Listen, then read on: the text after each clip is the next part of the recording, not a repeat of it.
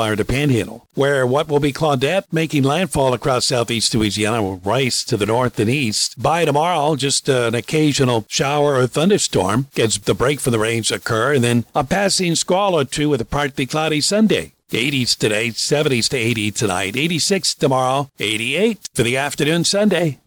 Thinking about retirement? Make sure a My Social Security account is a part of your plan. A My Social Security account gives you secure access to your personal earnings history and benefit status. You can find out if you're eligible to receive benefits, compare retirement benefit estimates at different ages or dates, view spousal benefit estimates, and more. Plan for your future. Open a My Social Security account at ssa.gov/myaccount. Social Security. Securing today and tomorrow. Ralph Sanji, WTOP.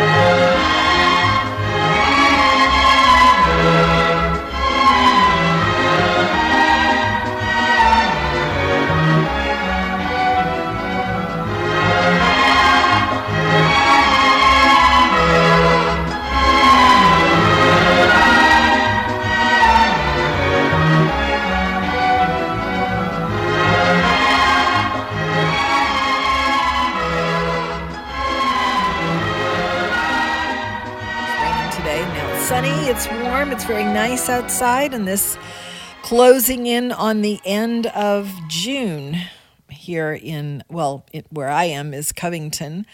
In New Orleans, though, that's where the food show is based, and I'm on the microphone at the food show. Marianne Fitzmaurice here. I want to mention that we have a new producer. Her name is Patty Berneman, and we know her from WWL. And we look forward to working with her. So say hello to her when you call. I hope you call. 556-9696 is the number. It was a really busy weekend for the Fitzmaurice, starting with, Friday was not all that big a deal. I can't even remember. The days go so quickly. And we do so much eating that I know where we went, or at least maybe that was Thursday. Anyway, we went on Saturday evening to our usual Rest a While. When we get people from the South Shore to drive over to meet us on the North Shore, because they know we're not traveling that far now, we usually meet at Rest a While. I do that as sort of a courtesy to them so they don't have to come that far. And also because it's a great place and it really sort of exemplifies the North Shore lifestyle. So Saturday night, we had the toughest customers come over. Tom is a very longtime friend of Errol and Peggy Laborde, Peggy Scott Laborde from Channel 12, and her husband Errol from New Orleans Magazine, and a dear friend of ours, Dominic Massa from WWL. So all three of them made the trek across the bridge. Errol and Peggy are so New Orleans centered that this was actually, I felt a little guilty, is all I can say. But if I recall correctly, again, I'm not sure, they might get mad if I said this, but I do think, I know Tom has said this over the years. I don't know if he was exaggerating or if this was true, but Errol was a little put out when Tom moved to the North Shore. Tom probably defended it by saying that his wife was dragging him over here, but they're mid-city residents through and through. So for them to come over to have dinner with us was, first of all, touching, and second, we didn't have to twist their arm too much, but they were most impressed by Rest a While, and why not? I mean, it's a fabulous place to have a meal. It is outside on the lakefront. The breezes blow. It was just a fantastically lovely evening Saturday night. So much so that we did not leave until nearly 10 o'clock, which was shocking for us. And it was a little surprising. We got there. Tom and I left. Dominic had to work, so he wasn't going to be here until 7. So it was kind of late already for us, but, we went with it because we didn't have to travel too far home. And it was probably 5, well, no, I think we left at like 6 from our house, which is only 20 minutes away. But I felt like I needed to go and just get a table, or at least get in line for a table. I figured it would be about an hour wait, because it has been an hour wait for most of the spring. And we've never been there at 7 o'clock in the evening. We usually go earlier than that. So this was the first time that we were hitting it at, quote, prime dining time. So I really expected it to be a long, long wait, but we were seated right away, which was a little unfortunate for the poor waitress, because we did take the table and we did wait for them to get there. So we had there were some drinks at the table, and Tom started eating his beet salad, I guess about 20 minutes before 7. And then they arrived, and we just had a really, really nice time. It was really fun. But I was quite surprised that we were able to sit immediately, and B, that we could have come at any point in the evening and have been seated right away. So people have been to Rest a while now. Maybe it's not so much the new kid in town, and so it is easier to dine there. That's not to say that it's, there's nobody there. It was full the entire evening, but there wasn't an hour wait as there had been earlier. Things have settled down a bit. We saw Pat, but he didn't see us. We were kind of out of the way in one of those picnic tables close to the rail facing the lake. So we had, Tom did not get his char-grilled oysters, which shocked me. He got a beet salad, which he always gets. And Peggy got the, I think, almond fish. And Errol got the seafood platter. And Dominic, I'm not sure what Dominic had. I didn't look over there as often as I did straight across. Tom got the beet salad, and then I got the oyster poor boy.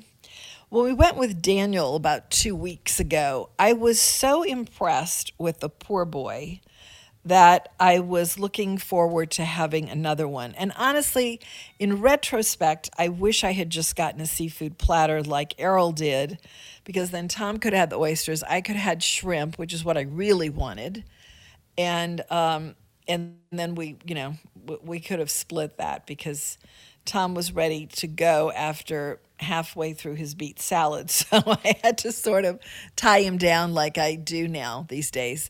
The only time I didn't have to do that recently was at Commander's Palace. For some inexplicable reason, he was down for the count and just ready to spend the evening there.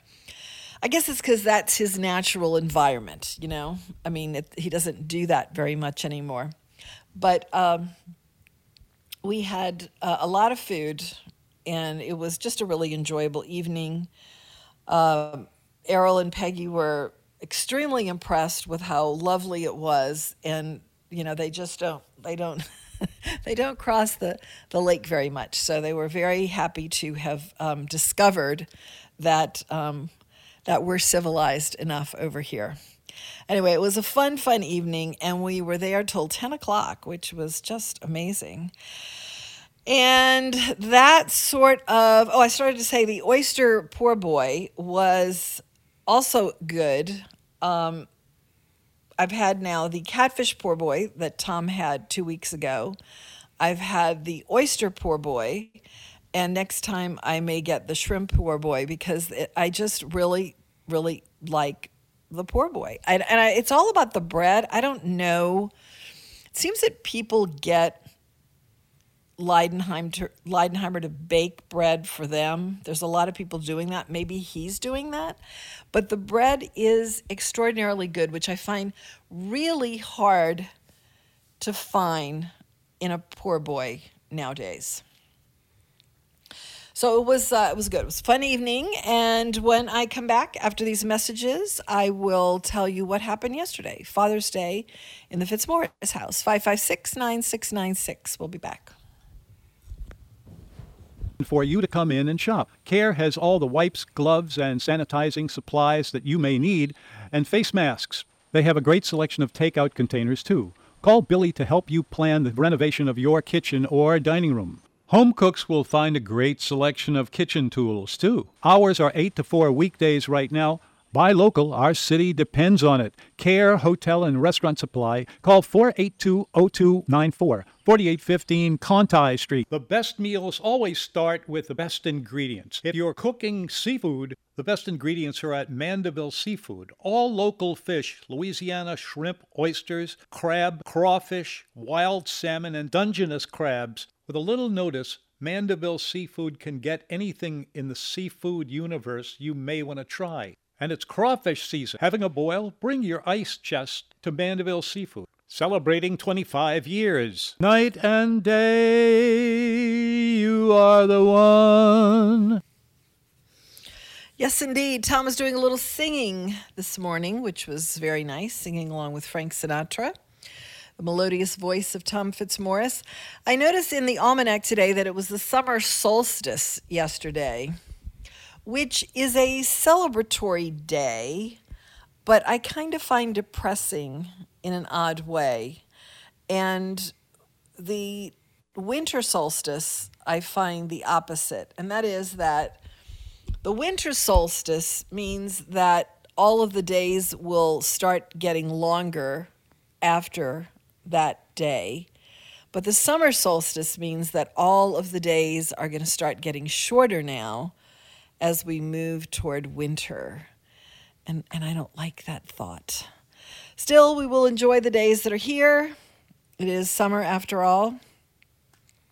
But I just feel like the little clock is ticking as we get toward the end of daylight savings time and the winter again. I guess I'm one of those people that's unnaturally disturbed by rhythms and sunshine. And I mean, I love sunshine. I need sunshine.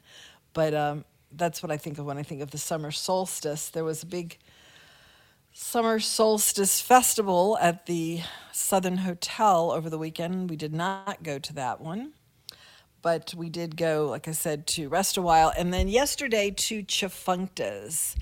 So the 2 days are sort of tied together.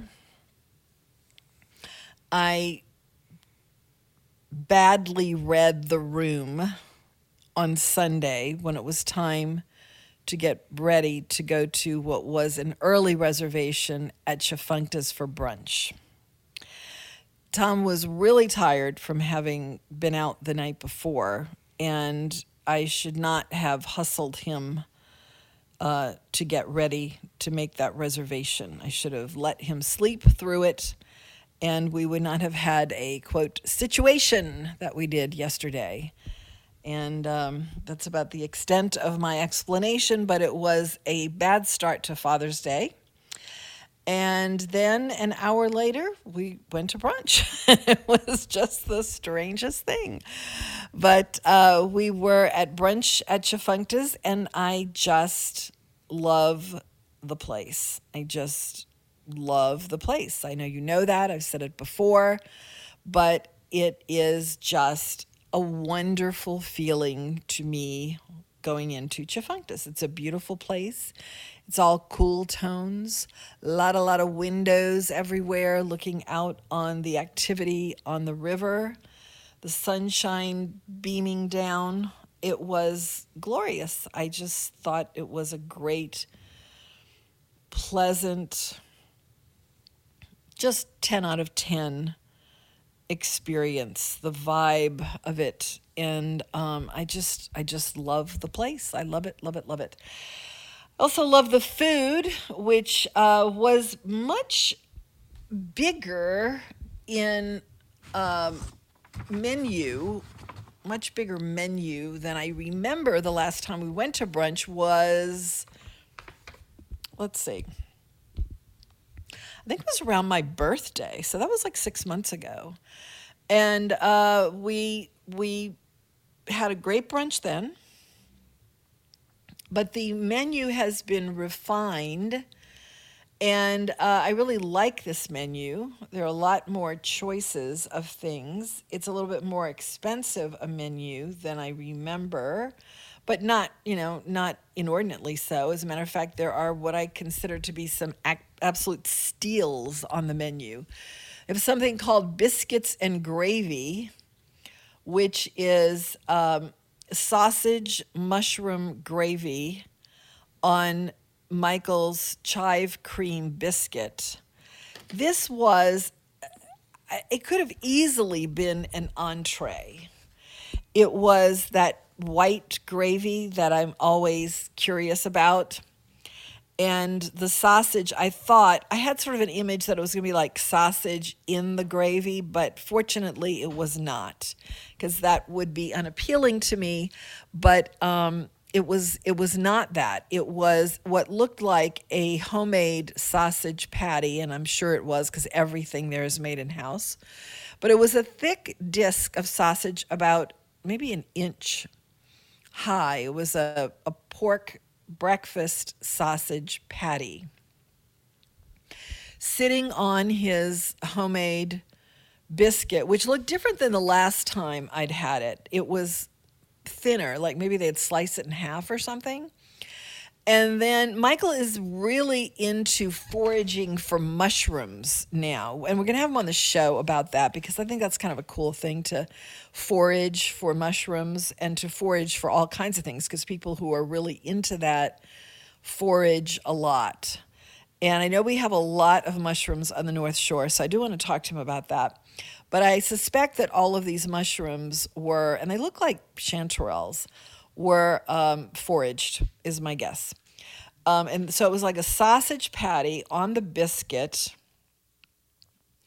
and the mushrooms. And we asked for the gravy on the side, just because I figured that Mary Lee was probably going to eat some, but she wasn't going to eat that. So I poured the gravy on, and it was delicious. I mean, this was not the diner white gravy that you image when you hear that here, because we don't have a lot of that white gravy here. And so I don't know how many other people do this, but I sort of, snub my nose at it because it's like a diner kind of thing. This was definitely not that. It was a terrific dish. I loved the sausage patty. And that could have been an entree right there. That was $8. I was stunned at the value of that. Absolutely stunned. We started off with what looked like a giant donut, but was in fact a cinnamon roll with chocolate filling, chocolate chips on top, and a glaze, and that's what it looked like a giant donut. This is definitely not my thing. This is something that Michael brought to the table and said this was a recipe from his family's bakery in Savannah. He comes from a 100-year-old bakery family in Savannah, Georgia. And so the breads at Tchefuncte's are killer. Anyway, he brought that to the table. That's not my thing at all. It's not Mary Lee's thing, but Tom ate just about half of that thing, and it was large, all by himself. But Tom never met a sweet that he didn't like, so that worked for him. We got a lot of stuff, and and Mary Lee and I were ready for a few drinks after the morning, so we had bottomless mimosas. And then Tom had about, I'm not kidding, maybe 6 cappuccino. It was pretty intense how much cappuccino he had. Nobody got a soup. Nobody got a salad. Mary Lee got the, I think it was brisket over grits. I think that's what it was. I don't really actually see it on. Oh, debris and grits. That's what she got. Debris and grits, which was a side. And that was $6. And you know what? It was not a lot, but it was enough. As a side, I thought it was a good price for it. I also went a little bit crazy because if there's a corned beef hash on anybody's menu, I want to get it. And if there's a corned beef hash on Chifuncta's menu, I'm definitely going to get it. So that was one of the entree choices, corned beef hash with eggs. And I was looking at that until I got up to wash my hands, and on the way to the bathroom, saw this utterly glorious looking dish going by on a plate. It was a thing of beauty of the highest order. And I said, my goodness, what is that? And they told me it was the duck confit popover. So I'd had duck confit at Chifuncta's before, and I thought it was delicious. So I changed my order, and I got this popover, which you'll be able to see on the newsletter coming up, because I'm going to write the piece about brunch. And it was actually, to be honest, I didn't really care for it. I liked pieces of it. Like the popover is not a texture that I like. And I knew that going in. I knew how I felt about popovers, but it was such an exquisitely beautiful dish that I got it anyway. But if you like popovers, this would be a mind-blowing dish for you. It had a demi-glace that was just perfection. It was they call it a sherry veal sauce, but it had just a great mouth feel. It was so intensely rich. It was terrific. So you had the popover, which looked like a giant pancake, could have been like a pancake or a tart. It had edges that were elevated, and it had an herb cheese filling topped with this sherry veal sauce, and then the duck confit and mushrooms. And it was just a gorgeous dish. I have to say, I liked elements of it. Like I said, the duck confit was not as confit as I remembered it being the last time.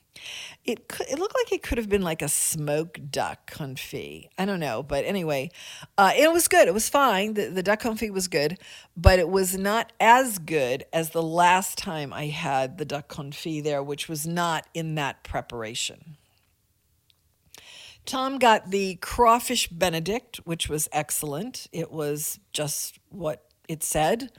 2 crawfish patties with hollandaise and perfectly poached eggs over English muffins, and that was also very good. Mary Lee got the burger. She got the burger. And the burger at Chifuncta's is weird. It's weird. It's great, but it's weird. And it is, it looks really unusual. And not unusual in a, oh my God kind of way, but kind of way. But it's great. It's really great. It's, I'm sure, probably a homemade bun with seeds. It is a massive, thick patty, perfectly cooked. It comes with, of course, house-cured bacon. And it's, I don't remember. Oh, I think she got the hash browns, which are the hash browns that I don't think should be called hash browns, the little cubed potatoes that everybody says are hash browns. These were little tiny ones that were made for the corned beef hash, which I loved. And that was it, I think. The corned beef hash dish, I had a little side of corned beef hash.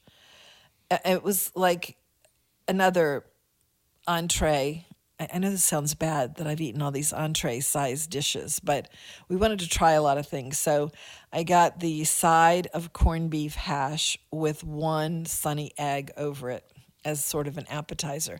And yes, I know I already had the sausage appetizer, but, we were doing a piece. There's my excuse. Tom didn't really eat too much of he wasn't enthusiastically eating the crawfish thing because he had had half of that donut thing and the sausage thing. So he was pretty full. But he did eat the crawfish, and I did finish most of the duck. And it was a really terrific meal. And then we passed on dessert because we just were super full. But then this cheesecake went to the next table. And I'm not kidding. I almost sat down again and said, we're going to have the cheesecake. All right, we'll be back. It is 2:30, time for the Louisiana Radio Network News. Louisiana Radio Network. I'm Brooke Thorington. Soon-to-be Tropical Storm Claudette is expected to make landfall near Terrebonne and Lafourche parishes during the overnight and cross over the New Orleans area tomorrow morning. National Weather Service meteorologist Ben Schott says areas east of I-55 could see over a half a foot of rain. In that area, 6 to 10 inches of rain will be possible. That could include the city of New Orleans, Slidell, the far southeastern portions of St. Tammany Parish there. The forecast track of the potential tropical storm has been shifting east since the first one was posted by the National Weather Service on Thursday afternoon, which has put Louisiana in better shape to handle this storm. But GOSEP spokesperson Mike Steele says residents still need to be prepared. There could be problems with flash flooding and other issues. So, we're kind of hoping for the best, but we also have to be prepared depending on what exactly the impact is to the state. LouisianaRadioNetwork.com. Did you get the COVID-19 vaccine? Now you can enter to win cash. 4 people will win $100,000 with one lucky vaccine recipient winning the grand prize of $1 million. Under 18, you can win one of 9 $100,000 college scholarships. So, get the vaccine and take your shot at $1 million. To enter, visit shotatamillion.com or call 855-453-0774. Brought to you by the Louisiana Department of Health. I'm Jim Harper, president of the Louisiana Farm Bureau Federation. On our farm in Cheneyville, my brother and I grow sugarcane, soybeans, rice, and crawfish. It's more than a living for us, it's a lifestyle. And the Louisiana Farm Bureau Federation is a grassroots organization that stands together to protect that lifestyle. You depend on agriculture, and we depend on you to join us. Visit lafarmbureau.org, the Louisiana Farm Bureau Federation, the voice of Louisiana agriculture.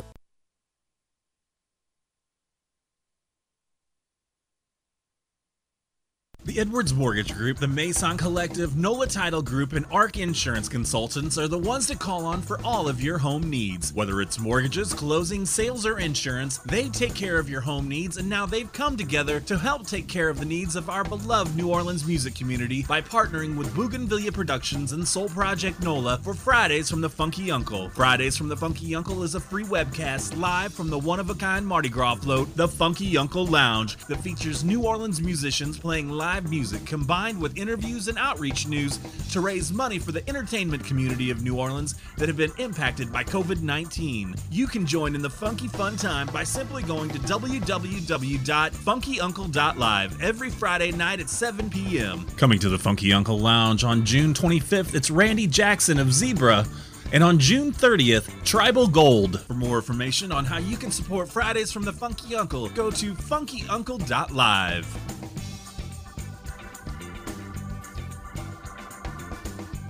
When you're awake, the things you think come from the dreams you dream.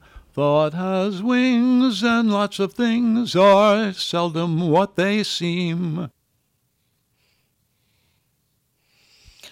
Yes, indeed. Very, very true. Thank you, Tom. 556-9696 is the number. I'm Marianne Fitzmaurice here on The Food Show, wanting to talk food with you. Tell me about your Father's Day. If you had a terrific meal, we'd love to hear about it.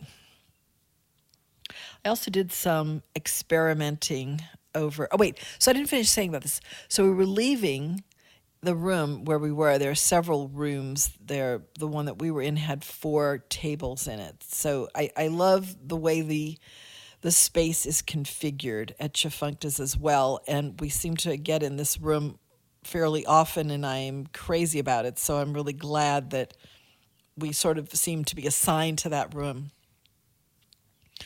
It is actually through the bar, but I love it. So we were leaving, and we stepped aside to let this cheesecake come through. And it was so gorgeous that I really did almost turn around. It was just like a regular looking cheesecake with a chocolate cookie crust.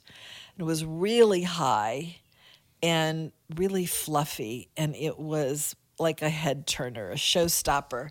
And Mary Lee and I both sort of in unison looked at that cheesecake and almost wanted to turn around. We will get that next time around. I will save room for that thing. Anyway, it was a fabulous Father's Day brunch at Tchefuncte's. Happy Father's Day to everyone out there. I hope you all had a great day. I did some experimenting over the weekend. Actually, today I did. I went to the store and I went to go for the usual things that I need, dog food and stuff like that. But I remembered all of a sudden, bing, while I was there, to get some Jiffy cornbread. So I bought the cornbread. I didn't see cornbread. I don't know if the recipe for corn muffins and cornbread are the same, but again, as has been the case for a year and a half now, there was a big, wide open space where formerly there would have been product in what might have been the Jiffy corn bread section. All that was left was Jiffy corn muffin mix. I didn't realize the company was around since 1930, which explains a lot, I guess. I know that in my house of origin in the 50s and 60s, that's what we used. So it had been around for a while before that. Michael 75, and I do hate to admit this, is correct. I think it is the best. I thought it was the best already when he said he thought it was the best. But again, we find ourselves in agreement, which is mildly traumatic for me. It is good. It takes the guesswork out of making cornbread. I chopped up some jalapenos and I put it into the mix, and it's fluffy. It rises properly. Everything you need to make great cornbread is in that little tiny box. And, as Tom likes to say, if it tastes good, it is good. Yes, it's a mix. Yes, it's from the middle of the 20th century, but it is a good cornbread. And it is hard to find a better one out there. I'm racking my brain. I have run across them, but this is good. And what I like about it is it's not, I do normally like cakey cornbread.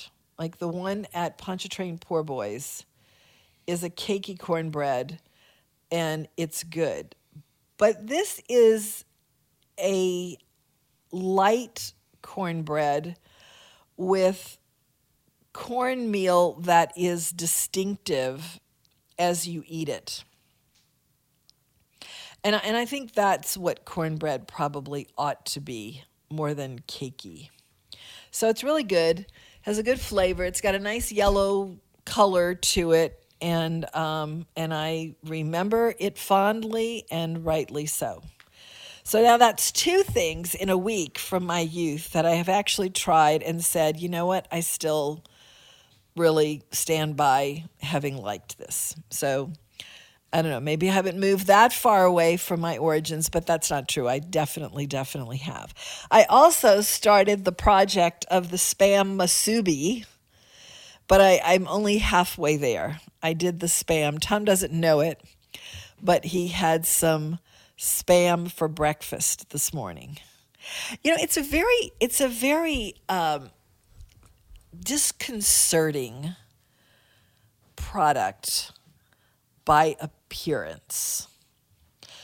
I know that it's pork and I understand all of those things, and one should not turn one's nose up at it because it is mostly a pork product. But when you open the can and it is firmly entrenched in the can, and it comes out as a block of pork product, and it's got that pale pink look to it, it's disconcerting is the word. So I sliced it up, and I gave Tom some for breakfast this morning. And he was not aware of that because his breakfast piles is what I call them, but really they're pretty good. I mean, they're, potatoes, mushrooms, some kind of protein. It's different. I won't say every day, but it's different most days. And Tom is nuts about his breakfast. So this morning he had some potatoes and he had some Spam in there. And then the remainder of it, well, the dog was very eager to have some slices, so I gave him some. And the remainder of it was the first step in the Spam musubi, which is to slice it thin and put a little crust on it, but also it is sautéed in soy sauce. So I now in the refrigerator have the slices of soy Spam musubi, step 1. The other 2 steps are to boil some white rice, toss it in rice wine vinegar, and form it in a seaweed leaf, and then wrap it with a slice of Spam, the mushy rice molded together, and this seaweed. And you don't completely engulf it. The edges of it are open so that you can see the different layers. So I need to go back to the store now, and I need to get that seaweed, and I'm not sure if I have any plain white rice, but I will finish the Spam musubi project in the next day or so. I also baked the cornbread as step 1 in the tamale pie project. So the tamale pie is happening today. I went to the store and I got a giant block of Tillamook cheddar, which I think is just about the best, well, I don't know, that's hard to say. Of my favorite cheeses out there, I really love the Cabot white cheddar. I love Maytag cheddar, and Tillamook cheddar is really great. And then, of course, there's Beecher Flagship. So those are my favorite cheeses. Anyway, I was at Walmart, and not Walmart, but Sam's to go get my industrial size of doggy food. And I walked by the big cheese tub section and got a block of Tillamook. So I had that in the refrigerator. I thought, okay, it's tamale pie time. So I've got the ground meat, I've got the cornbread done, I've got the cheddar waiting to be grated. Tamale pie is happening today. So gosh, I'm busy with all of these little projects, these silly little projects that entertain me and may or may not entertain you. They may just annoy you. 556-9696. But you know what? I live a quiet, sheltered life, so I'm entertaining myself with things like Spam musubi. Back to the almanac. I'll read what Tom has about the summer solstice. He says it occurred yesterday, the longest day of the year. This ought to be a holiday. It's one of the 4 days with meaning for every living thing on earth. What it means for New Orleanians is that 4 months of uncomfortably hot, humid weather lie before us. It also means that crab meat prices will be coming down as the quality keeps going up. Let's see about that. That snowballs, icy beer, and cold watermelon will taste better and better.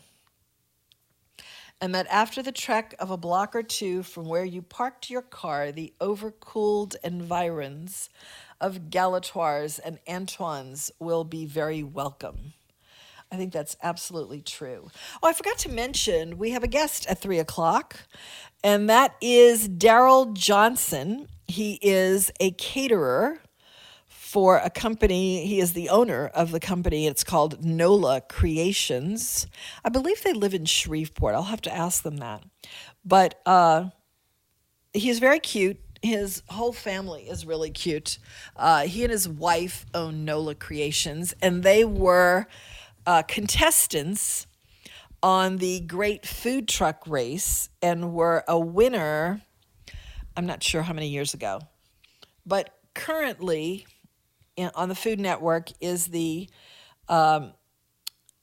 Great Food Truck Race All-Stars, and they were one of the teams on that new show, crafted of all winners from previous shows.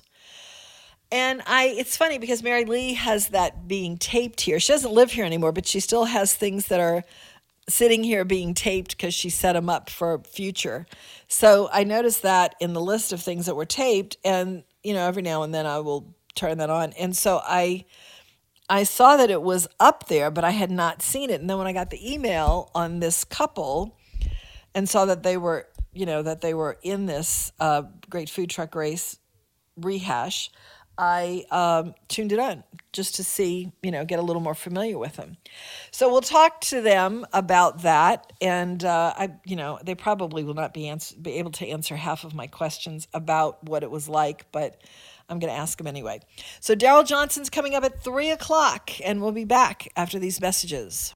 Right down the highway from the excellent Keith Young Steakhouse is Five Girls, and the food is very good casual fare. Here's a fantastic club sandwich with homemade potato chips, a great Cuban, good salads, and the best red beans and rice we have ever had. Poor boys, hamburgers, and terrific fried seafood. Five Girls, 305 Highway 21 in Madisonville. 985-845-2348. You make me feel so young. I also have something that I ran into, and I'm not even sure how I ran into it online, of course. It's a website with a lot of, obscure things in it. And this is about your wait time in a restaurant. When you go to a restaurant that's very popular and you are told that the wait is going to be an hour or 45 minutes, and you think, well, I don't really want to stay around that long, and so you tend to leave. But there's actually, I guess people have a lot of time on their hands. This is not something I would embark upon, but I'm glad someone else did. It is, how are restaurant wait times assessed?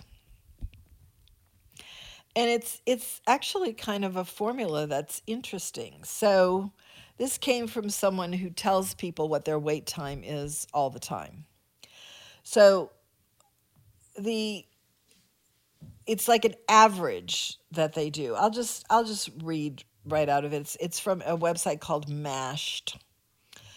It's odds are you may know this from personal experience. A majority of people will choose not to wait out the wait list if it's going to be over an hour until they can be seated. This is great for you. You are now one step closer, but it doesn't change the fact that you still have at least a 30 to 45 minute wait ahead of you. According to Eat This, Not That, the suggested wait time given to customers may not even be accurate because they are just that, suggestions. Many wait times are guesses based on the average customer dining time and the restaurant environment. This is what I say when we try to get into a restaurant and there are a bunch of empty tables there, and they're all reserved, but they're reserved for an hour from then or an hour and a half. And I go, you know what? You can turn that table and put an extra person in there because we are not going to be there that long. We are not going to linger over drinks. We are going to be here to eat, and we will be gone before that reservation ever shows up. And sometimes that argument works, and sometimes it doesn't. But it is a fact. We are not going to be there that long. Watch the dog, Tom. Dog, dog, dog. Dog, dog. We just have to do these things on the air sometimes because I don't have anyone. I don't have anyone to do that for me. Anyway, no, Tom, I'd like you just to walk over here, babe. Just come on over this way. Nope, that's the dog. Okay, so... And so now we have the dog running from Tom and Tom both coming in my direction. Okay, he's not going out, Tom. All right, so the way this is averaged... All right, there are ways you can beat the long wait. The first, most obvious one is to make a reservation. That's absolutely true. But here's how it's figured. Sometimes restaurant wait times can be part fib, part truth, but it's important to remember that a majority of the time, a host is giving you an estimated guess. Per a survey conducted by Long Range Systems, the average wait time for a party is 23 minutes. But has any host ever said it's going to be 23 minutes? Hosts are told to follow this template. The first party gets a 5-minute wait. The next 4 parties get a 10-minute wait. And for every 5 parties that go on the list, the wait time increases by 5 minutes. If there are over 5 people in your party, your wait is immediately increased by 10 minutes. Obviously, you make a reservation, you can beat that. But you can also try searching a table a few days before your preferred date and to see if they could be booked. You know, there are restaurants that are now doing a virtual list, which I think is a great idea. In California, you see this a lot. You can get your name on a wait list by calling or by going online, and you're on the list, which I think is a great idea. We have been known to go put our name on a list and then go someplace if it's going to be a really long list. Very often, though, you get called long before you think, because I don't know about your experience, but I don't know that I've ever had a wait in a restaurant that was longer than what I was told. Usually, it's about half of what you're told. Has anybody else had an experience that's different from that? Do you find that you are told pretty scary wait times only to have them be half that much? Or if you have had a longer wait time than you were told, I would love to hear about it. 556-9696. Do you, generally speaking, leave? And I don't mean leave to come back, but just leave if a wait time is going to be too long. And what is the point that you say that's too long?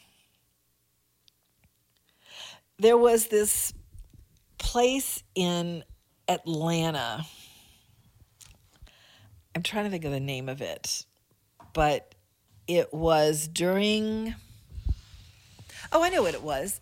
It was during the time that the Super Bowl, the Saints were in the Super Bowl, and they were in the playoffs, and we went to this, I want to say it's called Taco something.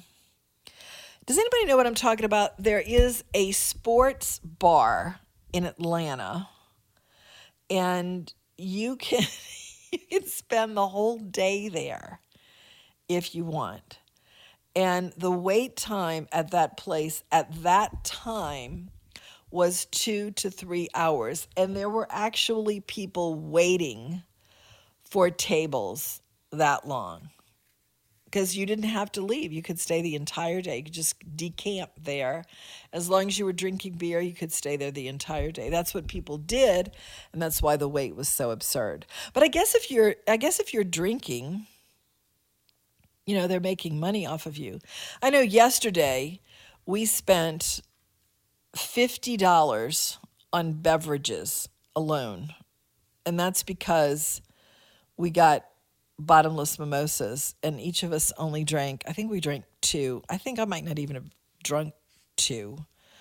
But that was, that was not a value for us.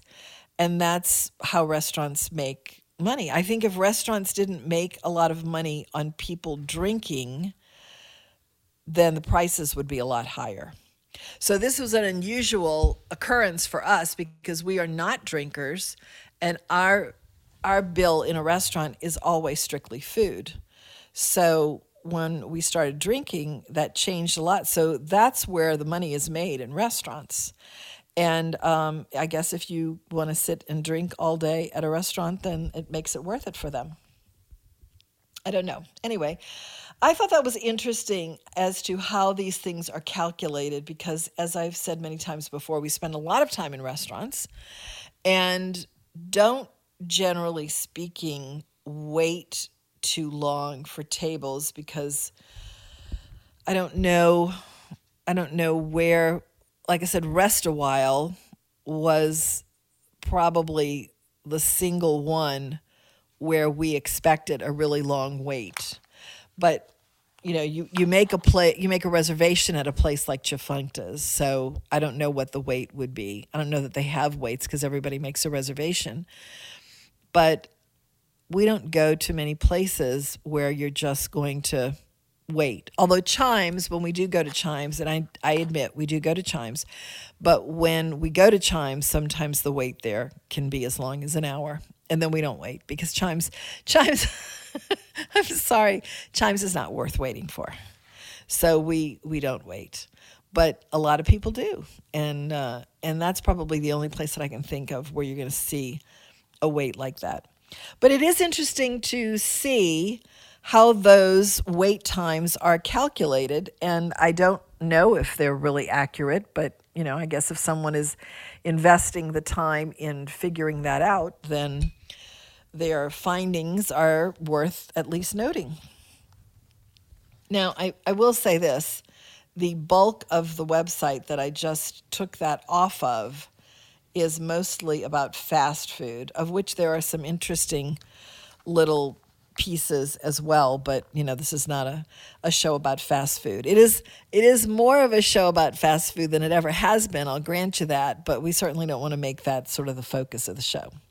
Today is also allegedly National Peaches and Cream Day, and Tom says, as popular as that saying is, when's the last time you ever had that combination? And Tom said he doesn't think he ever has, but that was before our dinner at Commander's last week because he did, in fact, have peaches and cream. And it was, I don't know, he might have liked it a lot more than I did. It was very fruity and very tart and a little bit custardy, but, not my thing. Probably had some spice in it too, because that's the kind of thing that you would cut, I guess, all that sweetness with. Tom says he likes nectarines with Torrencino ice cream from Brocato's. I am not a big fan of old-fashioned Italian emporiums like Brocato's. I guess I would say except maybe in Italy because you're in Italy, but it's not a go-to for me. And I really do, though, like the Torrencino ice cream there. Tom is a huge fan of the Spumoni, which is, as you know, 3 different ice creams melded together in one long triangle. And one of them is pistachio. The other, I was told, is cherry and not strawberry. If somebody knows that, call me, 556-9696. But the middle one is Torrencino, which is ground almonds in like a buttery, it's kind of like a butter pecan only with ground almonds. And if I'm wrong about that, call me also. I think that's what it is. I do like butter pecan ice cream, though. 556-9696 is the number. If you want to talk to me, I'm here. Marianne Fitzmaurice. I'd love to talk to you. We've been talking about food for 33 years. Not me, Tom, but I am following in his footsteps. Although those are very big footsteps indeed. Tom has something in here about Halifax, Nova Scotia, which, if you've been listening to the show in the last maybe 5 years, the words Halifax and halibut, for some inexplicable reason, have provided many light moments on the show. I wish I could explain this, but I can't. But it started in Halifax, and I don't even know if Tom's ever had halibut in Halifax, but those two things, I guess because of the hala part, are forever intertwined, and it became a shtick for the last, I guess, 5 years. And you're probably chuckling if you have heard this shtick. It's a most ridiculous shtick, but, some of them are. Anyway, interestingly enough, in Tom's dissertation here about Halifax, which was founded today in 1749, there is no mention of halibut. I don't understand how that is. This must have been written before the 5-year mark. It's 3 o'clock, time for the Louisiana Radio Network News. We'll be back. It is WGSO New Orleans. Although tropical storm warnings will be in effect, we have rains that'll be the main threat from this feature. Possibility, too, along the coast of an isolated tornado from southeast Louisiana eastward to the Florida Panhandle, where what will be Claudette making landfall across southeast Louisiana will rise to the north and east. By tomorrow, just an occasional shower or thunderstorm gets the break from the rains occur, and then a passing squall or two with a partly cloudy Sunday. 80s today, 70s to 80 tonight, 86 tomorrow, 88 for the afternoon Sunday. Thinking about retirement? Make sure a My Social Security account is a part of your plan. A My Social Security account gives you secure access to your personal earnings history and benefit status. You can find out if you're eligible to receive benefits, compare retirement benefit estimates at different ages or dates, view spousal benefit estimates, and more. Plan for your future. Open a My Social Security account at ssa.gov/myaccount. Social Security. Securing today and tomorrow. Ralph Sanji, WGSO. For many years, Extendivite has been helping people. Here is a testimonial from Amazon.com. Glad I found this product. I am 51 years old and started getting headaches a couple of times a week. I went to the doctor and my blood pressure was a little high at around 150/95. I found out about Extendivite and I ordered some to try it. Immediately, I felt better and it lowered my blood pressure and my headaches went away almost instant. I have been taking it now for about 4 months and I am so glad I found this product. You won't be disappointed. Extendivite is only $69.95 for a 2-month supply. To order, call 1-877-928-8822 or visit heartdrop.com. That's HEARTDROP.com. Extend your life with Extendovite. Large groups of illegal immigrants and asylum seekers continue to arrive at the U.S.-Mexico border, creating issues for local residents and border agents. National Border Patrol Council Vice President Art Del Cueto addresses some of the misconceptions Americans have regarding the recent immigration surge on Fox Business. People have this false sense that the drugs that come in, the individuals that are coming in illegally, they're staying on our southern border, and they're not. They're affecting everyone throughout the country. They're affecting your school system. They're affecting, the medicals. There's so many things, domino effects that are created because of that. Major League Baseball pitchers now must undergo a check to make sure they're not doctoring baseballs. The MLB's crackdown starts Monday and includes the possibility of fines and suspensions. If a player refuses an inspection, they could be ejected. The rule comes in an effort to potentially curtail pitchers' dominance this season. USA Radio News. Now you can fly anywhere in the world and pay discount prices on your airline tickets. Book a flight today to London, Paris, Madrid, or anywhere else you want to go. And pay a lot less guaranteed. Call the International Travel Department right now at Low Cost Airlines. 800-215-5141. 800-215-5141. That's 800-215-5141. The former FDA director has a dire warning regarding COVID-19 and a new variant. The Delta variant of the coronavirus now accounts for about 10% of new cases in the United States after the strain first identified in India became the dominant strain in the UK. The more transmissible strain is already causing hotspots of infections in rural parts of Missouri and Kansas. Former FDA Commissioner Dr. Scott Gottlieb tells CBS's Face the Nation that forecasters expect Delta to lead to a surge in cases in the fall. They are predicting that in a scenario where we only get to about 75% of the eligible population vaccinated and have a 60% more transmissible variant, which this new Delta variant may be 60% more transmissible than 117, they do show an upsurge of infection and reaching a peak of around 20% of the infection that we reached last winter. So about 20% of the peak in January we will hit in the fall at some point. I think that's probably an aggressive estimate. I don't think it'll be quite that dire. But when you do look at those estimates, you see it varies widely between states. From the USA Radio News Ohio Bureau, I'm Dan Naraki.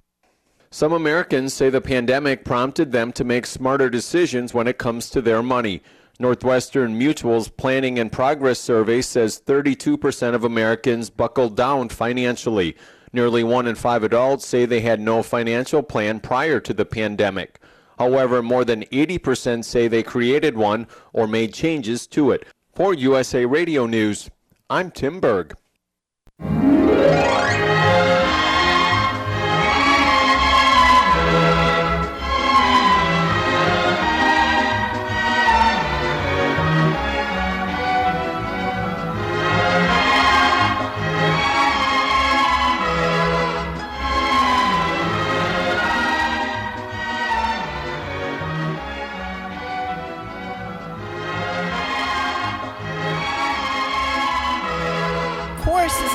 To always say, and I hope that we have Daryl Johnson on the line. Do we? We do. Is Daryl Johnson? Hello. I'm here. Hey, Daryl. I'm Marianne Fitzmaurice, and you are on the Food Show. I don't know if you've heard of the Food Show. It's been around for about 33 years. My husband has done it for 33 years. I'm picking up the baton now. You live in Shreveport, though, don't you? That is correct. I am in New Orleans, born and raised in New Orleans. Okay. So, but first of all, let me tell you, your family is adorable. I love the picture on the Great Food Truck Race of your family. And I don't know, how much are you allowed to talk about your food truck race experience? I can talk a lot. I've already been eliminated from the All-Stars, so I can talk up to the point where that eliminated because it's already aired. And I can talk in depth about the previous season when I won as well. Okay. So what season was that? Season 10. Season 10. Gosh, that show is that old. Mm-hmm. Oh, my goodness. How many years have they done it? This is the 14th season, so it was started in 2009. Yeah, 2009 it started. Okay. All right. So your wife is your partner. Is that correct? Mm-hmm. That's now, there was a brief picture of your family, but they looked like they were all young, so they're not involved in it at all, right? The kids, do they? No, they age pretty well. My oldest son is 24. My next son is 19. Oh, okay. And we have a 13-year-old, a 10-year-old, and a 7-year-old. Oh, they're all working age, except for the 7-year-old. Yep. But, I mean, do they work with you in the business at all, especially the older ones? Yes, they do. All of them do. My little girl, she wants to be a chef, so she's the youngest, but she's also at the stove cooking. The older two boys work more hands-on, and my youngest son, he wants to be a chef also, so he works from time to time. He's 13 now. Okay. But they stayed home while you were doing the food truck race. Both of them, I guess. Both food truck races. Yeah. The kids were home. Okay. So you have a business in First of all, when did you leave New Orleans, and why did you leave New Orleans? We left in 2005. That's Hurricane Katrina. Katrina. Okay. And like most we moved around, so we moved around and ended up in Shreveport. Okay.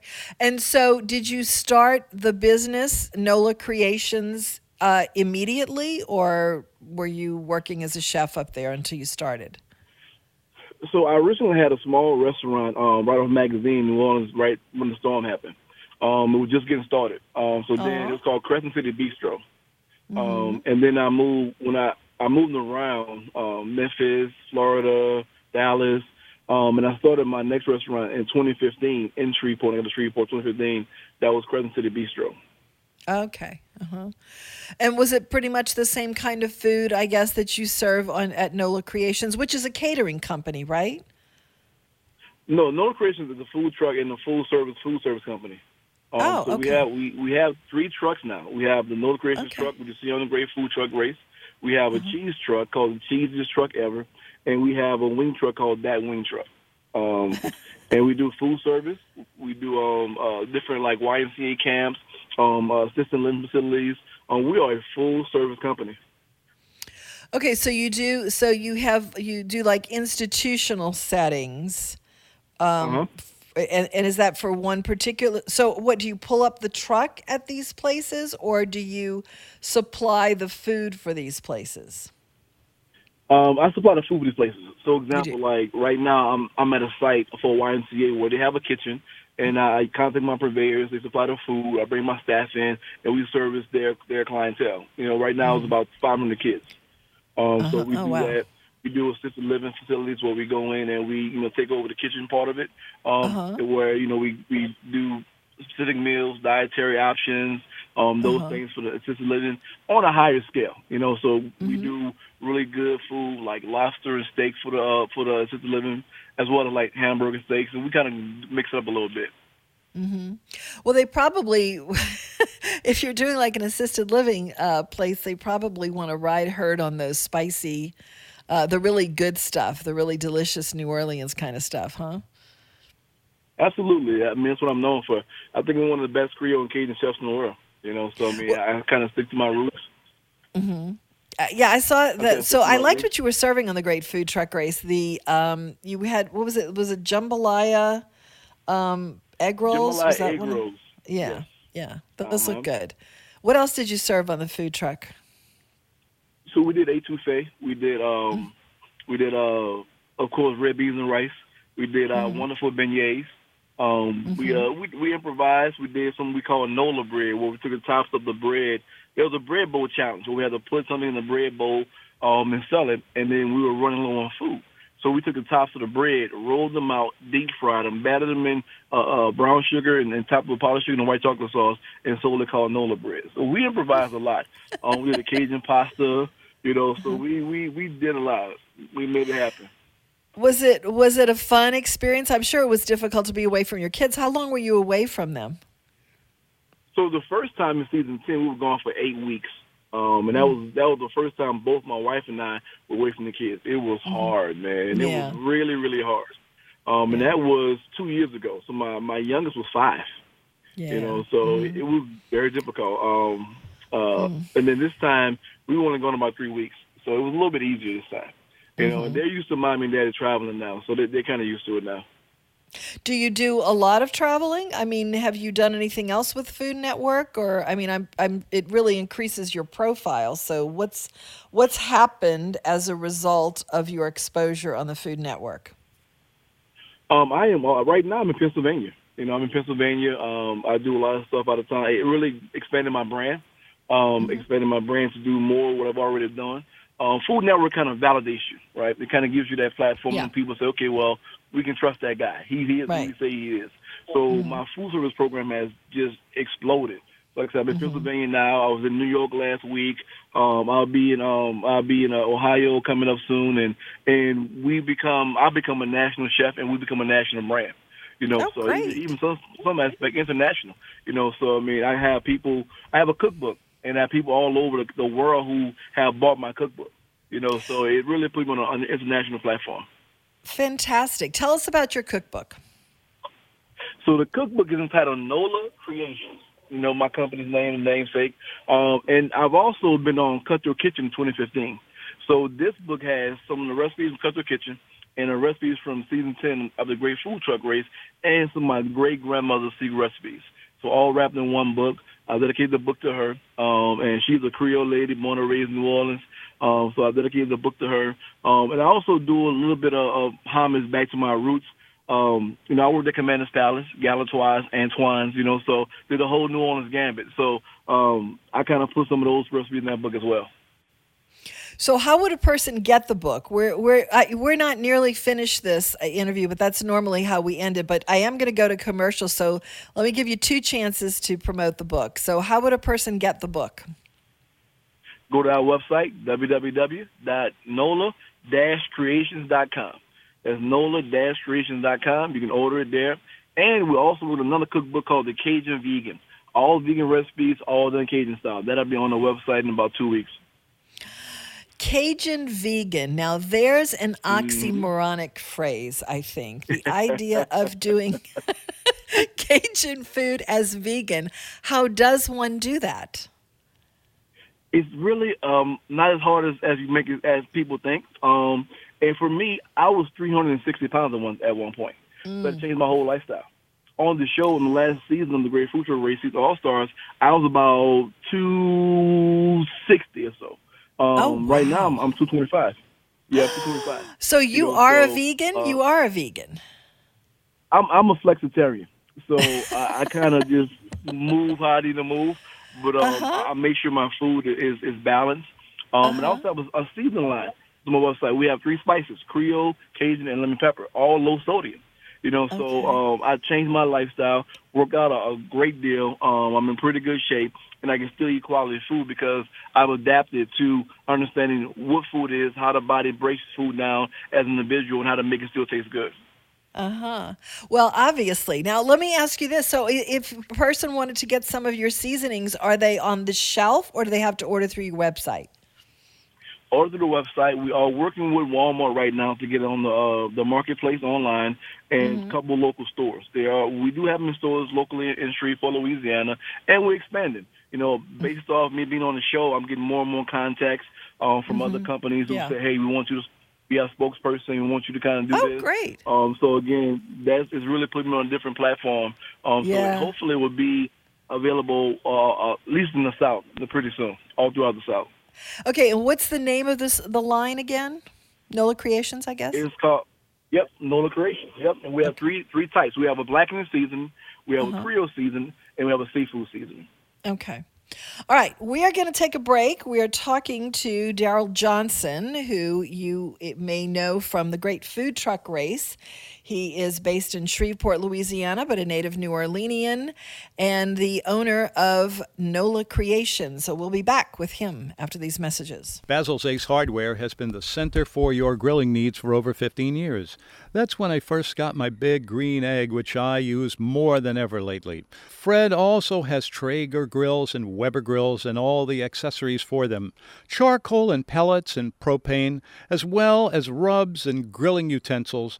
Remember, a great cookout always begins with the right hardware. Basil's Ace Hardware, 4419 Transcontinental Metairie, 888-8588. Have you ever eaten something new and wondered where it had been all your life? We thought that about Double D sausage after having it at a friend's house. But restaurants all over town serve it in their gumbo, red beans, and jambalaya. It's made right in Bogalusa, and the company is in its 3rd generation. Double D sausage is a light smoke, pure pork sausage with notes of sage and other spices. Try the regular, mild, and hot, and new flavors like the Cajun variety and jalapeno and cheddar. Double D sausage in stores all over town. Mandeville Seafood has been a local favorite, serving their house-made roast beef poor boys, seafood poor boys, and even a French fry poor boy in a fast, casual environment. Here is an extensive menu of salads and sandwiches and fried seafood, baskets and platters, as well as sides like stuffed artichokes, meat pies, and jalapeno cheese bites, and we love the very attentive service here at Mandeville Seafood Restaurant and Market, celebrating 25 years. I get misty just holding your hand. Thank you, Tom. That's my husband's melodious voice, Daryl. He does the bumpers for the show. We are talking to Daryl Johnson, who you may have seen on the Food Network recently. So once you get into the Food Network pipeline, it seems like you can just sort of move from show to show. Is that true, or is that just an image that some people may have? It depends if you're good at it, right? Because there are some people who get into the pipeline and who don't do well. There are a lot of people that can cook. There are people that can talk, but can you talk and cook at the same time? I think that's one of the biggest things that people don't realize. Like, the cameras are there, and a lot of people can really create some beautiful dishes but can't explain it while they're doing it. So I think that having that combination of both does that. And I made some really good relationships on Food Network. Like, Tyler Sorens and I are like friends in real life. Like, we talk and text and call. A lot of producers, they really respect who I am and what I've done. So whenever there's something come up, I get a direct phone call and say, hey, Chef, are you interested? And I can decide, yeah or nay. So did they come to you originally, or did you come to them? How did it happen that you wound up on the first competition for the Great Food Truck Race? Funny story. So I was really, really, really sick, and I was in the hospital. And my career was in limbo. We were living in Atlanta at the time, right? This is 2018, maybe 19. And I was, like I said, about 360, 370, and diabetic, type 2 diabetes, blood pressure skyrocketed, and I was hospitalized about 7 days. And in between that time, my wife applied for me to be on the Great Food Truck Race Season 10. And I had done Culture Kitchen years prior to, and I was in limbo, state of depression, the whole shebang. I was really in a bad position. And I came home not knowing my wife I did it. And I sat down at the kitchen table to take, I had like 10 different kind of medicines I had to take. And I'm sitting at the kitchen table, about to pop open this medicine box or whatever, and my cell phone rings. And I said, hello, Chef Daryl Johnston. Hey, this is such and such from Food Network. I'm like, yeah, okay, click. I didn't believe it. I wasn't in the mindset. Wait, you didn't really hang up. You're joking, right? I really hung up on the producer. I really hung up. He's on the phone. I'm click. Again, I was in a bad mental state, a bad state, and I just thought it was a prank, And then I told my wife, somebody keep playing on the phone on Food Network. And she said, dummy, I applied for a show that's the real them. I said, oh, shoot, all right. So they finally called back, and I apologized, let them know what's going on. And then they said, okay, well, hey, we think you'd be a good fit. We just want to talk to you. So the producer talked to me for a second, and it's so funny. Yeah, I mean, it was like it was written on the wall. She said, man, after talking to you, and she had casted everybody, and she had done all the casting calls. She said, after talking to you, like, you're my favorite. I think you can have a really good shout out going all the way. I'm like, yeah, okay, whatever, And one thing led to another. We got there. It was a great show, great experience, and we won. And because we won, that's when they called me back and said, hey, Chef, are you and your team interested in doing the All-Star Edition now? You're a fan favorite. The fans want to see you back on, so all you guys are interested. So the first time I applied, or my wife applied, rather, the second time they called me. Mm-hmm. Okay, so what was the time frame from the time that you were picked for the show before you actually went and did it? And what, Dish, tell us some behind-the-scenes kinds of things that you can tell us. Oh, man. So one of the things that's really, really big is the amount of people that it takes to put this show on. Like, I did Cut Through a Kitchen, and it was in studio. The cameras were, mechanical and motorized, so it wasn't a whole lot of big production. The Great Food Truck Race is a huge production. I mean, huge. It's at least 150 people, maybe 200 people as the first week, man. It's everybody. It's the camera guys, production guys, the production assistants. It's a photographer. It's everybody. Tyler has his whole little crew of makeup and hair and stuff, and that's one of the things people don't see, how many people it takes to really put this show on. Yeah. And from the time they called me the first time they called me, it was more or less February. And we started filming in April, so probably 2 month turnaround. Quick. Oh, yeah. Quick! Wow. Yeah. Uh-huh. So you had to, I guess, settle up things with your business before you headed off for that. Your wife was with you, right? So you had to make childcare arrangements and all that, huh? Yeah. So originally it was going to be myself, my wife, and my oldest son. He was 22 at the time, I think. Yeah, 22. And he backed out. He said, I don't want to do it. He just got a girlfriend. They moved in together. Like, I got a job. Yeah. I'm not going. Mm-hmm. So that's how my new sous chef, Terrell, came into play. He was my sous chef in real life. And I'm like, hey, we're going to do this show. You ready? He's like, yeah, I'll come. And I guess he didn't believe me. So, when they finally called him, he called me, hey, Chef, Food Network called me. I'm like, yeah, I told you that. And he was so excited. And he only worked with me for a month, so. Oh, wow. Then he great opportunity. Wow. Right. So we did it, and my wife's godmother came and watched the kids for 8 weeks first time. Wow. And this last time, my sister, shout out to Tuwari Johnson, my sister came and watched the kids for about 3 weeks this time. Okay. So I didn't notice who was on the All-Star. Was it Terrell? Was he still with you? Yes. He did the second only team with our original cast members. Oh, I see. Okay. So all the original cast members had to be. Okay. So what's it like? Is it are the contestants friends off the air, or like, I'm curious. It's a big competition, and what's how competitive is it off the air?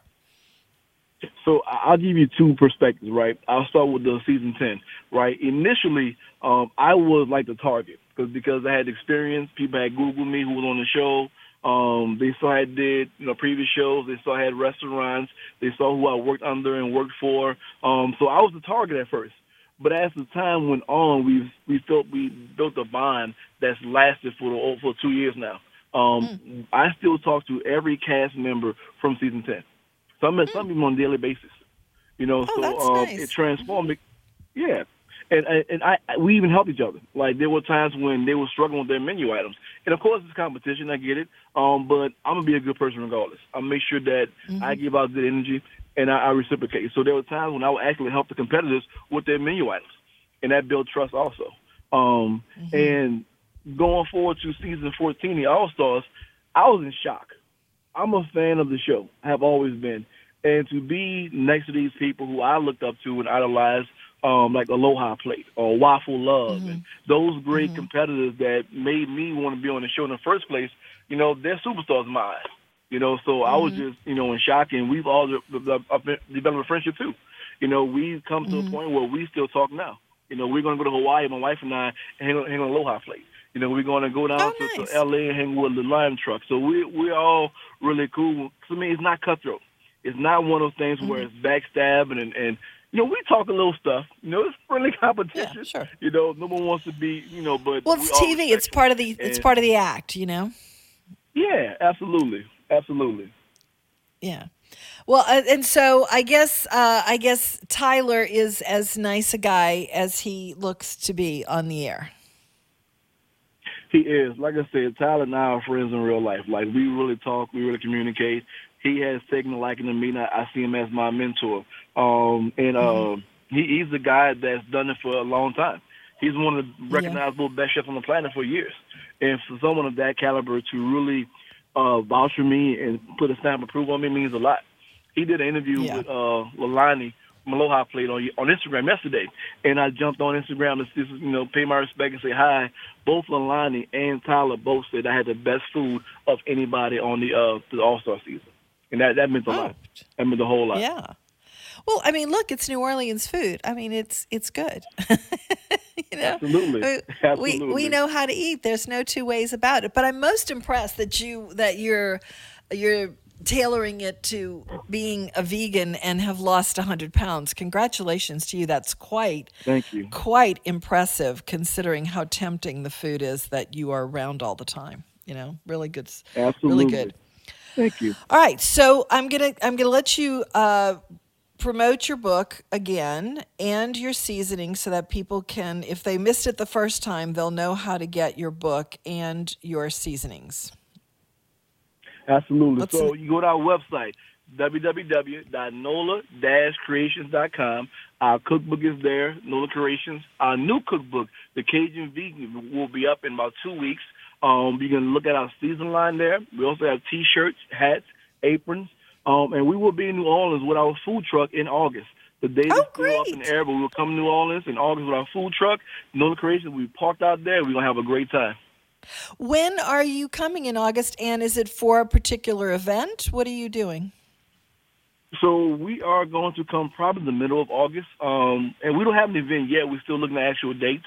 I know we have a couple of events that we're going to travel a lot this year. And that's something else that happened after the show. We're in such a high demand. So we are traveling the country. We're going to Houston and Dallas, of course, being Shreveport, Miami, Ohio, Florida, South Carolina.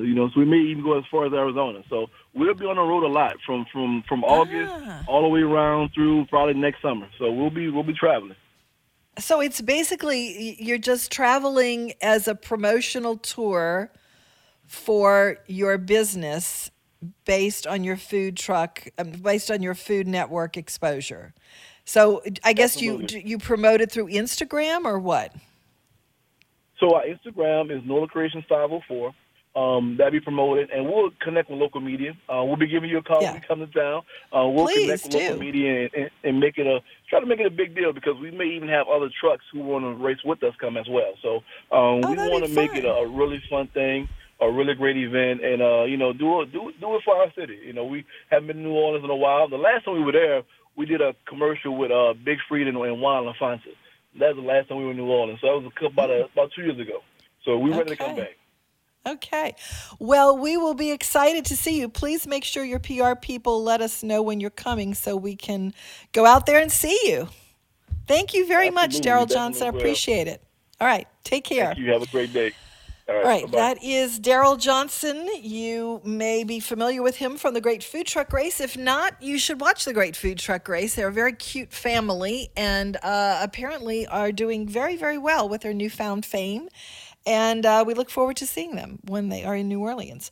And we will be back after the bottom of the hour news from the Louisiana Radio Network. It's 3:30. If you want to talk to me, 556-9696. I'd love to talk to you. We'll be back. Louisiana Radio Network, I'm Matt Doyle. A legislative auditor's audit finds the Louisiana Workforce Commission paid out just over $1 million in unemployment benefits to dead Louisianans since March of 2020. Workforce Commission Secretary Ava Cates says considering that's just a tiny fraction of the $8.5 billion they paid out during this historic period, the department did a good job. If you add up the auditor is going through a number of our processes and what we did in response to COVID, again, something that we had no precedence, no business rules for. We are still in the 99% ratio.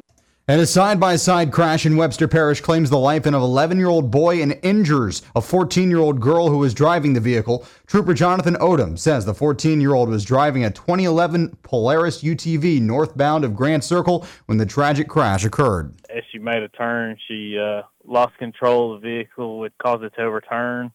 Fortunately, the 11-year-old was ejected from the vehicle. LRN.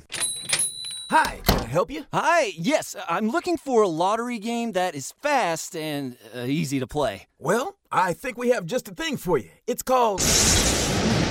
Whoa, that was unexpected. What were you saying? I was saying there's a new game coming soon called... And it's coming June 28th. Whoa, what in the world? I missed that name. What was it again? He said it's called... And it's coming June 28th. It's going to be an int. Games where you can win up to $. Yeah, it is simple. Starting June 28th, just pick your game, ask for your ticket, see if you won. It's just that fast. What is? Play a new instant way to win from the lottery. Striking June 28th at a retailer near you. Must be at least 21 to purchase.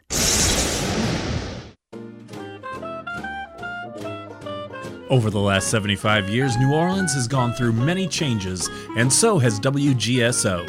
From our early beginnings in 1946, broadcasting from the Jung Hotel, being home to Papa Stappa in the 1950s, being a music station, talking biz radio to speaking easy New Orleans style, you, our loyal listeners, have been here every step of the way with WGSO. It's now our 75th anniversary, and we are so proud to have you here with us to celebrate. So we're going to celebrate all year long to show our gratitude to you and make 2021 our most successful year yet. And we will also continue to bring programs that appeal to people of all backgrounds. So from all of us at WGSO, we want to say thank you for making us the community voice of the Crescent City. I won't dance, don't ask me. I won't dance, don't ask me. I won't dance, madame, with you. Yes, indeed. Thank you, Tom. 556-9696. We have half an hour left of the show, and I've brought Tom in here, and I hope that he remembers this. I'll be very sad if he doesn't. But, Tom, do you know what is in the almanac today? You want to... Halifax. The Halifax? Halifax. The Halifax in Halifax, where you go if you want to get a hal and maybe mash it up and conclude it with the halibut elephant fish again. Your halibut and Halifax. You know, Tom, I don't think that this almanac was written in the time period when you were obsessing about your Halifax halibut thing. But today in 1749, Halifax, your favorite place, was founded in Nova Scotia. It was established by the British, who in the ensuing years would force the existing French Acadian population in the area to either give up Catholicism or move. I know exactly what it is. Do you know what it is? The Acadians? The Acadians. But don't go away from that, because there's something else. There's a few other things.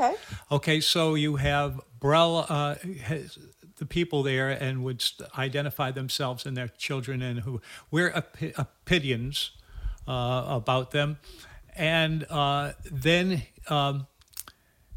that's where everything kind of fell off, because the guy who all of this was cooled together on that, it was in a Tuesday in the vicinity. You said most of them moved to the French colony of Louisiana, where they created the unique Cajun, a slurring of Acadian culture. Yeah. Halifax grew to be an important part. It's a city of significant size, but the funny thing about it is that it's unincorporated.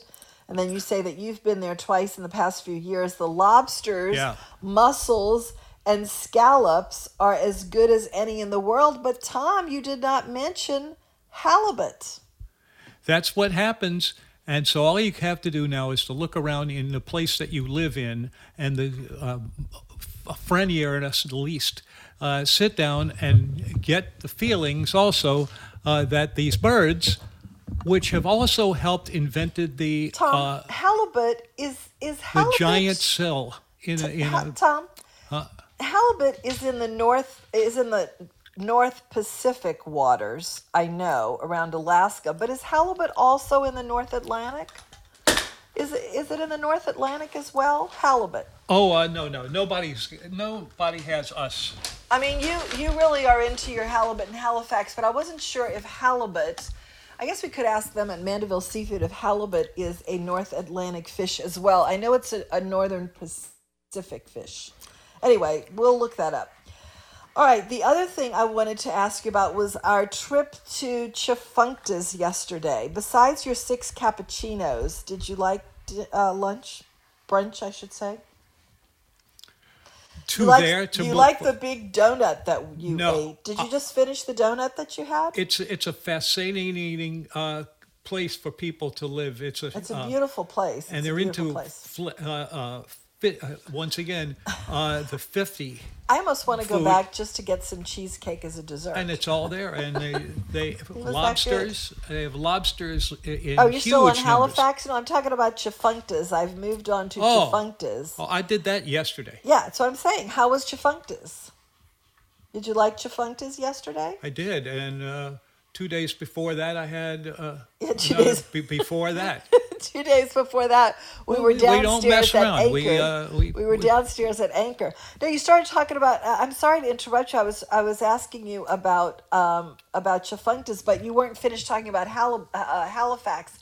You were talking about the lobsters in Halifax. Do you remember that time that you and I drove a car in Halifax and we discovered the sauerkraut factories, which I was very surprised by, in the middle of nowhere. Do you remember that, Tom? I will never forget it. I would never have to favor it, because that was one of those moments where I should have been short down in every imaginable way, because it was such a frail, extinct, odd happening.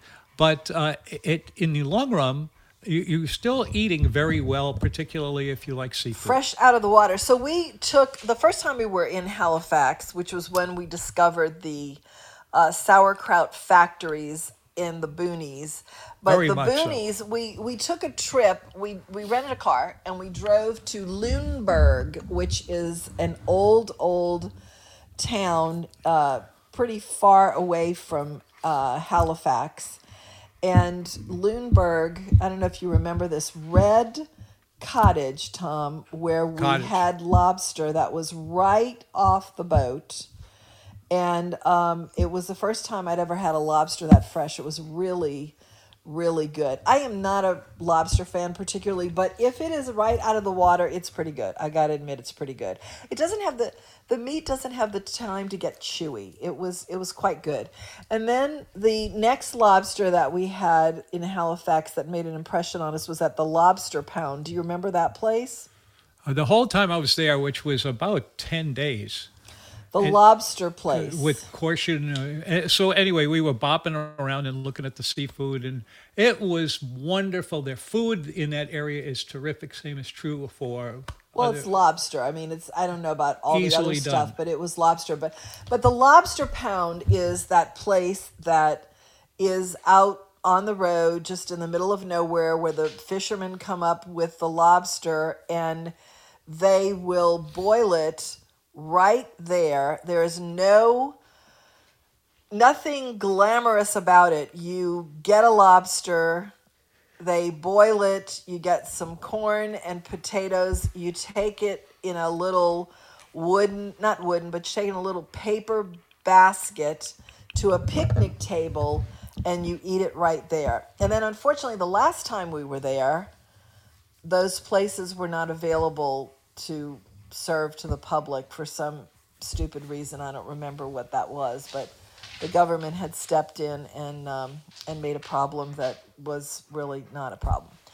But it was too bad because those places had a lot of character and they were raffish, and the raffishness was their charm, and the lobster was flat out incredible, just really great. Okay, so speaking of incredible, we went to Chafunktas yesterday, and you had that donut mostly.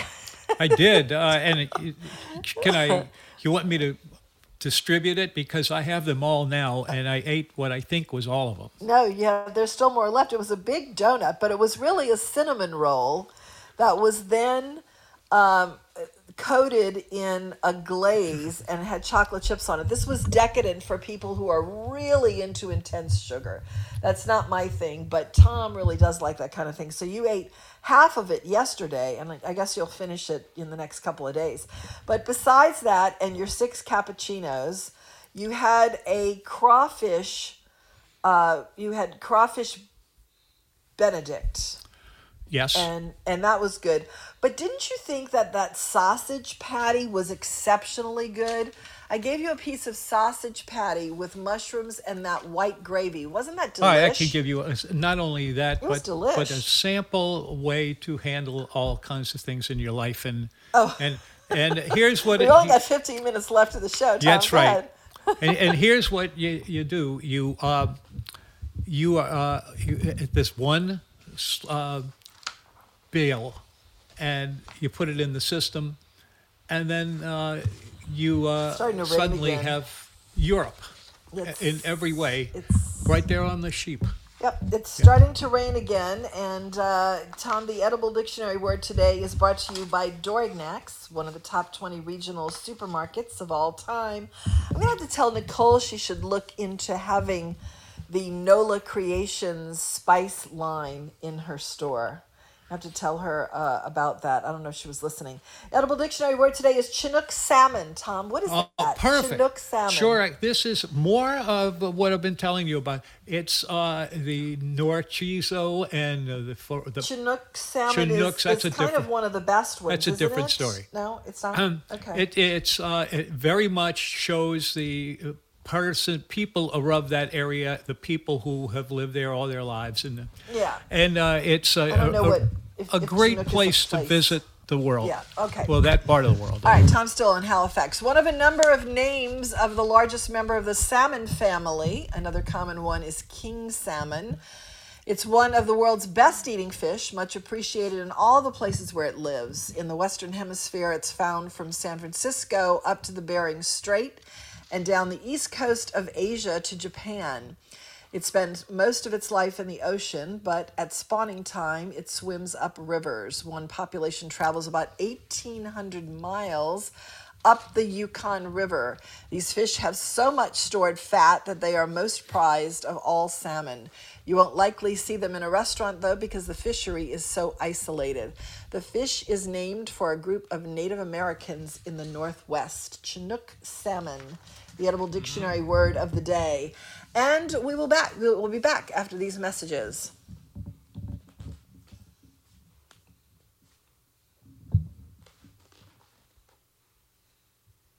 Are we still there? Oh, I can't hear anything, but I know, I looks can't either. okay. I can't either. I don't know if we dropped off somehow or what. Let's see. Oh, good. Okay. I don't hear any commercials, though. Here's one. Yeah. Usually, are they playing? Isn't a poor boy place at all. DiMartino's is a wonderful restaurant with traditional Italian food and excellent fish and chicken dishes, as well as the muffalettas for which they are known.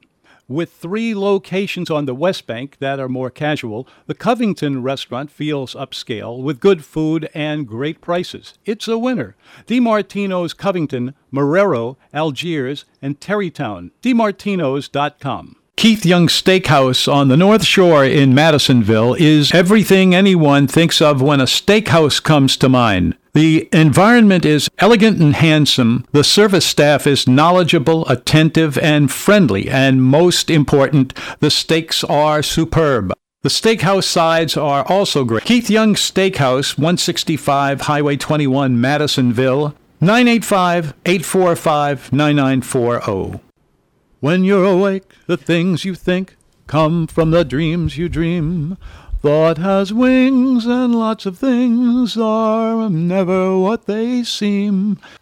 It is so true, so very, very true. 5569696 is the number if you want to talk to me. I am here, Marianne Fitzmaurice. Tom is sitting in with us for a little bit because we wanted to talk to him about Halifax and halibut, which was a long-running shtick on the food show, and it's too ridiculous to even go into. If you are not familiar with the shtick, then it won't make any sense to you, because even if you were familiar with the shtick, it barely made sense to you. It's starting to rain again over here. Actually, it's looking quite blustery and almost a little intimidating over here on the North Shore at the Coolwater Ranch. Words to eat by today are from George Saintsbury, as they like to say it over there. We would say Saintsbury, but they say Bury, Saintsbury. British historian and critic, the bigger the better is, though a common, not universal rule. It does not, for instance, apply to fish. Agreed, bigger is not always better. The bigger, except for halibut. I love thick halibut slabs. We've noticed that. Mm-hmm. Thick halibut and slabs I especially are great. did. Tom, do you remember, speaking of Bury, Saintsbury? Yeah. Uh-huh. Do you remember our first trip over to the UK? Mm-hmm. We sailed across on the QE2, I mean, not the QE2, the Queen Mary 2. Ooh. And we arrived at, it's not London. You don't go into London. Oh, help me out here, folks. If you have been over there, there is a port that is not far from London, and that's where ships go. And then you drive into London, it's like 45 minutes away. So we rented a car, and in the days when we used to make Tom do things, the girls made Tom be the driver, and I would have done it, except that I didn't want to drive stick shift. So you've got the steering wheel on the opposite side of the car, and then in addition to that, you are dealing with having to shift the car as well. And that was like one thing too many for me. And so I thought, you know what, I'll get us killed if I have to focus on shifting. But Tom drove a stick shift car, so I said, you go ahead and drive, Tom. And so he did. And it's for people who are traveling in I remember the people that we talked to. You're on the ship for a week, so you talk to a lot of people. So we would tell people that we're going to rent a car in London, and they would say, wait, you're driving in London? And I said, yeah, it's Southampton, that's it. Southampton is where you go if you're traveling by boat to the UK. Southampton is about 45 minutes from London. And so I'd say that, yes, we're going to rent a car and travel around, and they'd go, you're going to drive? And we'd say, yeah, we're going to drive. You're going to drive. Do you know about the roundabouts? Which now you see roundabouts replacing all kinds of traffic lights in this country. I know on the North Shore we have a lot of roundabouts. They're nothing like the roundabouts over there, which have maybe 6 to 8 feeder roads, and they're 2 lanes, and they're quite intimidating, I have to agree. But the story that I'm getting to about the Bury, B-U-R-Y being pronounced Bury over there, we rented a car, and there's a place called Tottenham, which is about 15 minutes from Southampton. And because we were so inept at the project of driving, we kept finding ourselves through the roundabout system. We kept finding ourselves in Tottenham. So essentially, for half a day, we drove around in circles and kept winding up in Tottenham. And we ultimately had spent so much time being lost that we wound up having to sleep in a place called Salisbury, which sounds like Salisbury in America, but they call it Salisbury. Salisbury, that's what they called it. And we got into a hotel that had just been finished, and it was a small little town. They had a great cathedral there, but whenever I see the word B-U-R-Y or the part of a word, I am immediately drawn back to Salisbury. Tom, do you remember Tottenham in England? Do you remember we kept going to Tottenham? It was quite a little adventure, and it was the first time anyone in our family had driven in England, as we were forewarned to not even consider doing. Since then, I've done it a million times, and it's kind of cool, I think, pretty fun. But and Mary Lee might have a different story, because when I drive really fast, and she has to navigate, and it's a little terrifying for her, I do have to say. But it's not my problem, because I'm busy dodging traffic at 95 miles an hour. Words to drink by today are from Horace Hutchinson, an early star golfer, also over there. I don't know why we're doing Brit stuff today, but we borrowed golf from Scotland as we borrowed whiskey, not because it is Scottish, but because it is good. I wouldn't know. I can't speak to that. The most drinking that I've done in a long time was yesterday with the bottomless mimosas. Tom, did you like that peaches and cream dessert that you had at Commander's the other night? Do you remember that? At Commander's Palace? You had a dessert called peaches and cream, and it was very tart, and it was a little odd, I thought, but that's not something I would eat. So I was wondering if you liked it. Do you remember it at all? Yeah, I remember it pretty well. It was kind of contoured down, and it was, to my taste, would be scrolled down. You didn't finish it, so I don't think you liked it all that well. Because you never don't finish dessert. Didn't please me. Yeah, you never don't finish dessert. I was really surprised to see that. To me, that said everything to me that I needed to know. The fact that you only ate half of it, and that it was a custard and a fruit dessert, both of which you really, really like, and those two things combined couldn't attract you enough to finish it, told me that it was definitely, as they say in the restaurant business, not to your liking. Not to your liking. In this day in 1933, the first grain barge ever to travel from the Great Lakes to the Gulf of Mexico down the Mississippi River arrived in New Orleans. That's in 1933. I would have thought that would have been sooner than that. I'm not sure it had been grown by that time. It's a late growth. It left Lake Michigan by way of the Chicago River, then down the Chicago Ship and Sanitary Canal to the Illinois River, then the Mississippi. Well, I'm surprised by that. There's not much to say about it, except that seems a little bit late to me.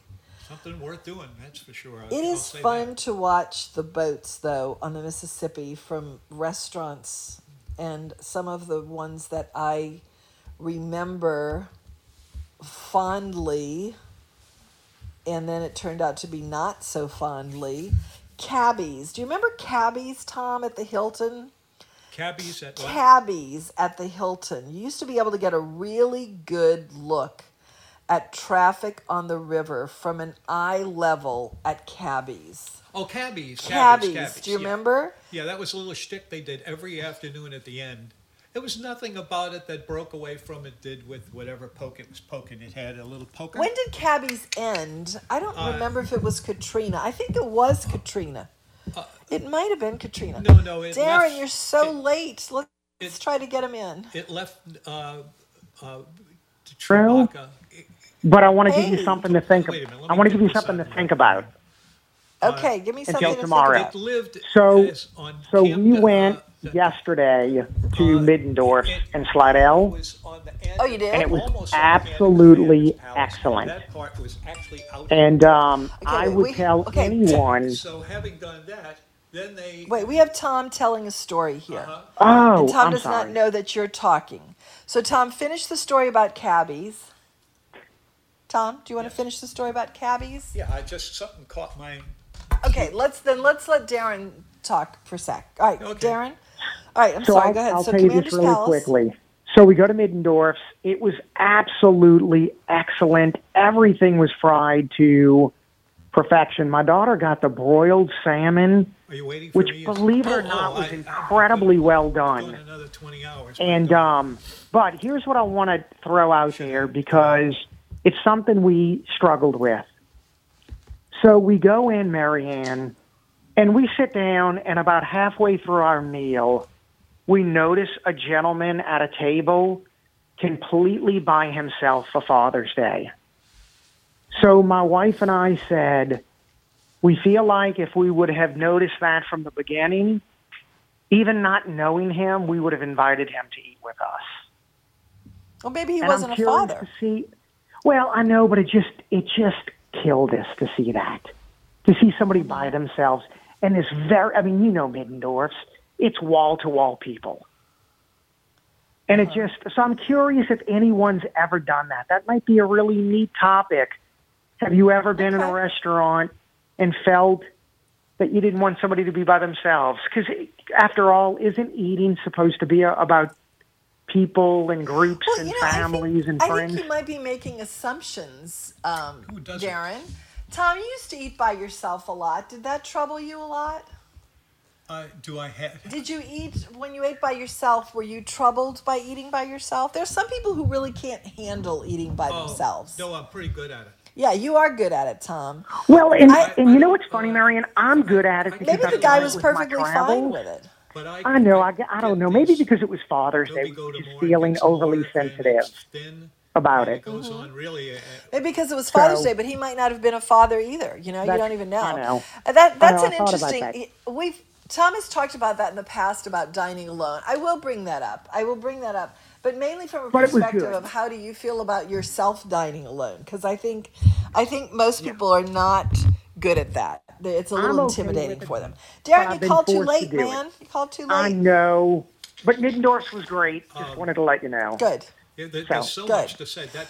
All right, we'll do that another time. Thanks, Darren. What, babe? You're welcome. What are we still talking about the whiz? Well, we're not really talking about anything. You can wind up what you were saying because it's time to go. Are we getting to go? We're done. The show is done. Well, yes. Pick another day. We'll do it. We'll again. talk it again. Yes, we'll do it again. Very interesting. Yeah. Because that city. Are we back to Halifax, Tom? Halifax. We're back to Halifax.